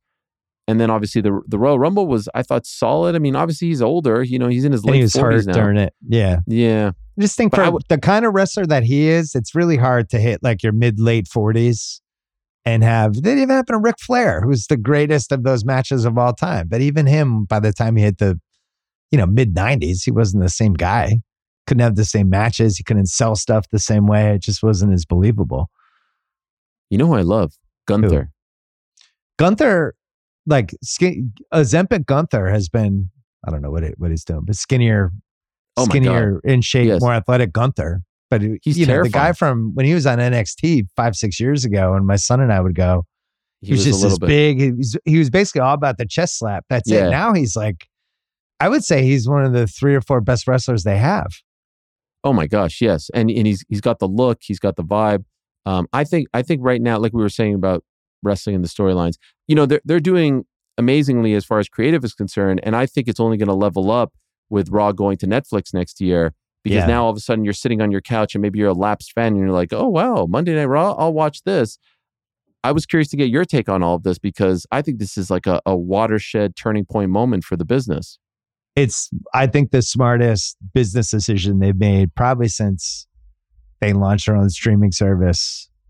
Really, like 3, 4, 5 years before everybody else was thinking that way. They really did see the future with that stuff. We were talking about it. We were at Grantland at the time, and we played it up. We were like, this is amazing. We can get libraries, old matches. We can get, the pay-per-views will be there. Like this seems really cool. And now it's kind of the standard of how things have gone. I think in this case, they're just betting on the biggest platform in the world, which is only getting bigger every month, who's investing in live. And if you're investing in live, or if you're Netflix, are you investing in the NBA that's 8 months a year? Are you investing in WWE that's every Monday night?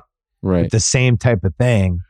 I thought it was really smart for both sides. I have no idea it was so much money. I don't even know, like, what is that worth? What's Raw worth? I don't know. But when you think like cable TV ratings going down every single month, and they're going to the place where the ratings and the viewership and the eyeballs are going up every month, like it's a no-brainer. If anything, you could argue Netflix should have said, this should be a cheaper deal for us because this is so good for you guys. But WWE was able to get the money too. That was my take. Yeah, no, I agree with everything you said. And sell SmackDown to USA, so they're getting more money there. It's not like they're giving them everything. CW has NXT. And then in 2026, the pay-per-view rights are up with Peacock. And so who knows, like if you bring that to Netflix, now you're killing it even more. Like, and then that to me, that is a must. ESPN has to get that. You think so? Yeah, they basically have to get all the stuff TKO is doing, and especially if boxing is coming next. ESPN's got to make a deal for everything. It's like, we want all of it. Whatever pay-per-view you're doing, we want on ESPN Plus. They have to get it. That's fast because the UFC rights are up at the end of next year, 2025. Yeah. ESPN has to get all that stuff. Because for two reasons. One, they need it. Two, if you're one of the struggling streamers, you could argue we have to overpay for this because this could keep us alive. Like if you're like Paramount or Peacock, you're like, I want everything TKO is doing because at least now we'll have an identity. We'll have this thing. We'll be able to make money on the pay-per-views. ESPN Plus is the bet. It helps them the most because the pay-per-view business is ultimately, how they're going to make ESPN Plus succeed, I think. But do you think it'll be one of those things where they're charging people $50 or $60? Because now you get Peacock, you get the WWE pay-per-views. Right. If you go to ESPN Plus, where they sell UFC pay-per-views for $70, are you now going to go back to that model if you're WWE after the last how many years of... I think you kind of have to. Wow. Do you think that Peacock deal was worth it for them? I think so. Wasn't it like a billion or something? But they're selling but if I have Peacock to get all the pay-per-views, and there's 14 pay-per-views a year? Give or take, 12 to 14. And I'm only paying $20 for those pay-per-views a month versus $70. How is that a good deal for WWE? I think they were starting to recognize that people weren't buying every single pay-per-view. That they were picking and choosing. Yeah. But I wouldn't be against some sort of plan where you go to ESPN, and I always wonder why they don't do this with UFC. Maybe they don't have to, where they offer it in a bundle. Like you get 3 for the price of 4. The TKO package you get for $400 a year, you get everything or whatever it is. But we are starting to see finally some synergy between the two brands. Actually, they just announced on Thursday that they did a deal with the Honda Center in Anaheim, which is hosting this pay-per-view for 3 UFC and WWE shows a year to come for the next few years. So like we're starting to see package deals, which I think is going to be the way. Which would be the pay-per-view. Future. Yeah, because I think we talked about this the last time. One of the futures of this is the weekend, where it's like UFC on Saturday night, big wrestling event, TBD on Sunday, and then they could say, hey, for $101, you get both events. Yeah. Right. Or you could pay $80 for UFC separately, and you could pay whatever. But for the package, it's $100. And it's like, it's available for 1 week only. You can step in now. And I think they're going to start doing shit like that. The boxing is the piece that I'm the most interested with them, because that's Nick's DNA. And as you know, the boxing is so disheveled right now. It's all over the Top place. rank? Maybe. Or maybe It's there's right there. some out of the US thing they can snap up. But they're definitely, that's the next piece. They're going to have all 3, and that's going to be what the destiny is. Who do you think's the best wrestler alive right now? Pro wrestler? Yeah. Who's number 1 in the world? Who's number 1 for you? Well, I would say my favorite is actually MJF. I love MJF. I don't know if a lot of people would agree with me. Right now. MJF is the one that if he was in WWE, I feel like he would be easily the biggest star in WWE. I don't even think. Love him. I think he'd be bigger than Reigns. To me, right now, in terms of like who is must see, and I feel like is just firing on all cylinders, it's Cody or Seth. I love what Seth is doing. I know he's a little banged up, but he's just amazing. And you know what's the most amazing thing about Seth Rollins? He reinvents himself. Like he's had so many different iterations of his persona over the last 5, 6, 7, 8 years. It's really remarkable. And now we're seeing a different iteration because he's kind of turning babyface again to help out Cody. So I really like that. And there's 2, like Montez Ford, I think could be a huge star. I think Ricochet is great. And by the way, what about Logan Paul? This guy, Like he's must-see it's TV. Stunning. He's like a legitimately good wrestler. I don't understand it. Insane. You would have no idea he had the the background. But like the moves he pulls off, I'm like, I don't quite understand. Has he been secretly training for 10 years? How is this possible? How could he do this stuff? It's crazy. I don't get it. It gives me hope for my son when he just steps in the ring someday. All right, before we go, Knicks, quickly. How many rounds? I give you the over-under on 2.5 rounds. Over. The Knicks make. You're going over. Okay. So you think you're in the Eastern Finals? Mm-hmm. Okay. The question is health. If we're healthy, we're smoking you guys. I'm not afraid. Wow. You're just coming right at us. So we're Volk. 1,000%. We're Volk. You're the other guy. I got love for Volk. I'm not gonna go down that route. But best point guard in the East, maybe in the world. All right, settle down. Come on. if we're healthy, if we could get Julius back, if we could get Mitch back, if we get OG, and I won't lie, I'm a little nervous. They're so sneaky. Like I'm expecting any moment to get a tweet where Julius has surgery and he's out for the year. Like everything is so OG's out day to day, and then all of a sudden, what? He had surgery on his elbow? How did this happen? But I'm praying to the gods. If those three guys come back, we've got Bojan, we've got Alec Burks now. The bench is deep. Bojan was a fantastic pickup. I really like that guy. Yeah, I want to see. I want to see when Randall looks like Randall again. He'll be fine. They were because doing he's great. going to be out for a month, and then he's going to come back. And how long does it take him to get in shape? Non-shooting arm. What seed are you going to be? Is another thing. This is the problem. Last 4 games have been tough. Maybe the worst call in the history of the NBA on Monday night on Jalen Brunson. I was watching that game. I had it on the smaller TV, so I couldn't hear the sound. And when they were reviewing it, I just assumed I didn't realize the Knicks didn't have a challenge left, and they were reviewing it. And I was like, oh, they're overturning that. That's one of the worst calls. It was honestly like calling pass interference on a Hail Mary or something. It was like, you just don't call that. The guy's not making the shot. No. It's a fall away 32-footer. So it would be amazing if that. I'm against like the challenges where they have to replay the end of the game. That's, I think, the first one in a while. I'm like, they should actually replay the game. That was how bad that call was. They're not scheduled to play each other. How could they actually pull this off? A 5-minute game? Wouldn't that be amazing? I think a lot of people would buy tickets to that. Am I crazy? I think it would be cool. But if you can't challenge that result, then what's the point of having challenges? Can I tell you my idea? NBA makes a quick decision, said, all right, you guys we screwed this up on us. You guys want to run this overtime? All-Star Saturday night. You bring everyone shows up. Just come in. 5 minutes.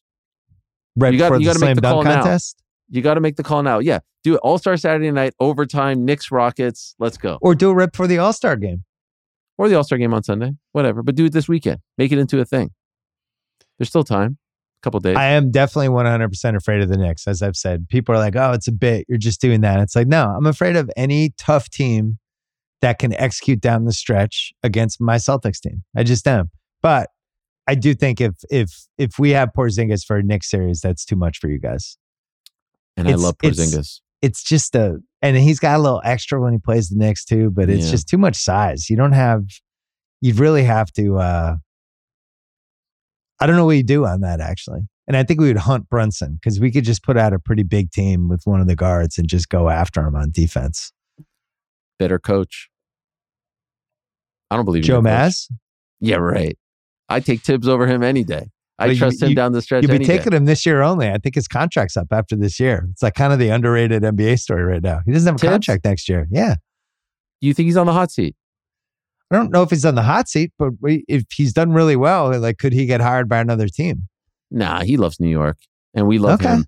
One of the most annoying Twitter things is like someone gets hurt. Oh, Tibbs played him too much. Like, come on, relax. What do you want the guy to do? He's playing his stars, right? Like Jalen Brunson twists his ankle against the Grizzlies. Yeah, they were up 30 points, and then the Grizzlies came back and they're up 7. Of course, Jalen's going to go back in the game. What do you want? You want Deuce McBride out there in the fourth quarter? Like, come on. The only time it gets dicey if it's like a 3 and 4 nights and he doesn't ease it up a little bit. But other than that, like there's so many stoppages in games now. I just feel like the difference between 36 and 40 minutes in a game is not that dramatic. There's 100 timeouts. Right. I had to survive Larry Brown and Isaiah Thomas and Derek Fisher and Fizdale. Like, come on. Derek Fisher is now coaching high school in LA. Is that true? Yeah. He went from NBA to WNBA to high school. He's coaching Crespi. It's not even one of the best teams. Wow. So that's what happened to him. All right, Ariel. So we got Ringer MMA after the weigh-in on Friday. No, after the event. We did our preview show on that's Tuesday. Right. You did the preview show already. Okay. Yes. So then right after the event, you guys are on. We're on. And perhaps we'll talk about the event, obviously, but maybe even the 300 main event, because he says he's going to announce it on Saturday. So we'll have a lot to talk about. It. All right. Good to see you. Good to see you too. Thank you. All right, that's it for the podcast. Thanks to Ariel Helwani and Derek Thompson. Thanks to Kyle Creighton and Steve Cerruti as well. And don't forget, you can find clips and videos from this podcast on youtube.com/Bill Simmons, as well as some walk and talk shorts as well. And I don't know when I'm going to see you again. It might be Sunday. Might take next week off. We'll play it by ear. So you will see me soon. Enjoy the weekend.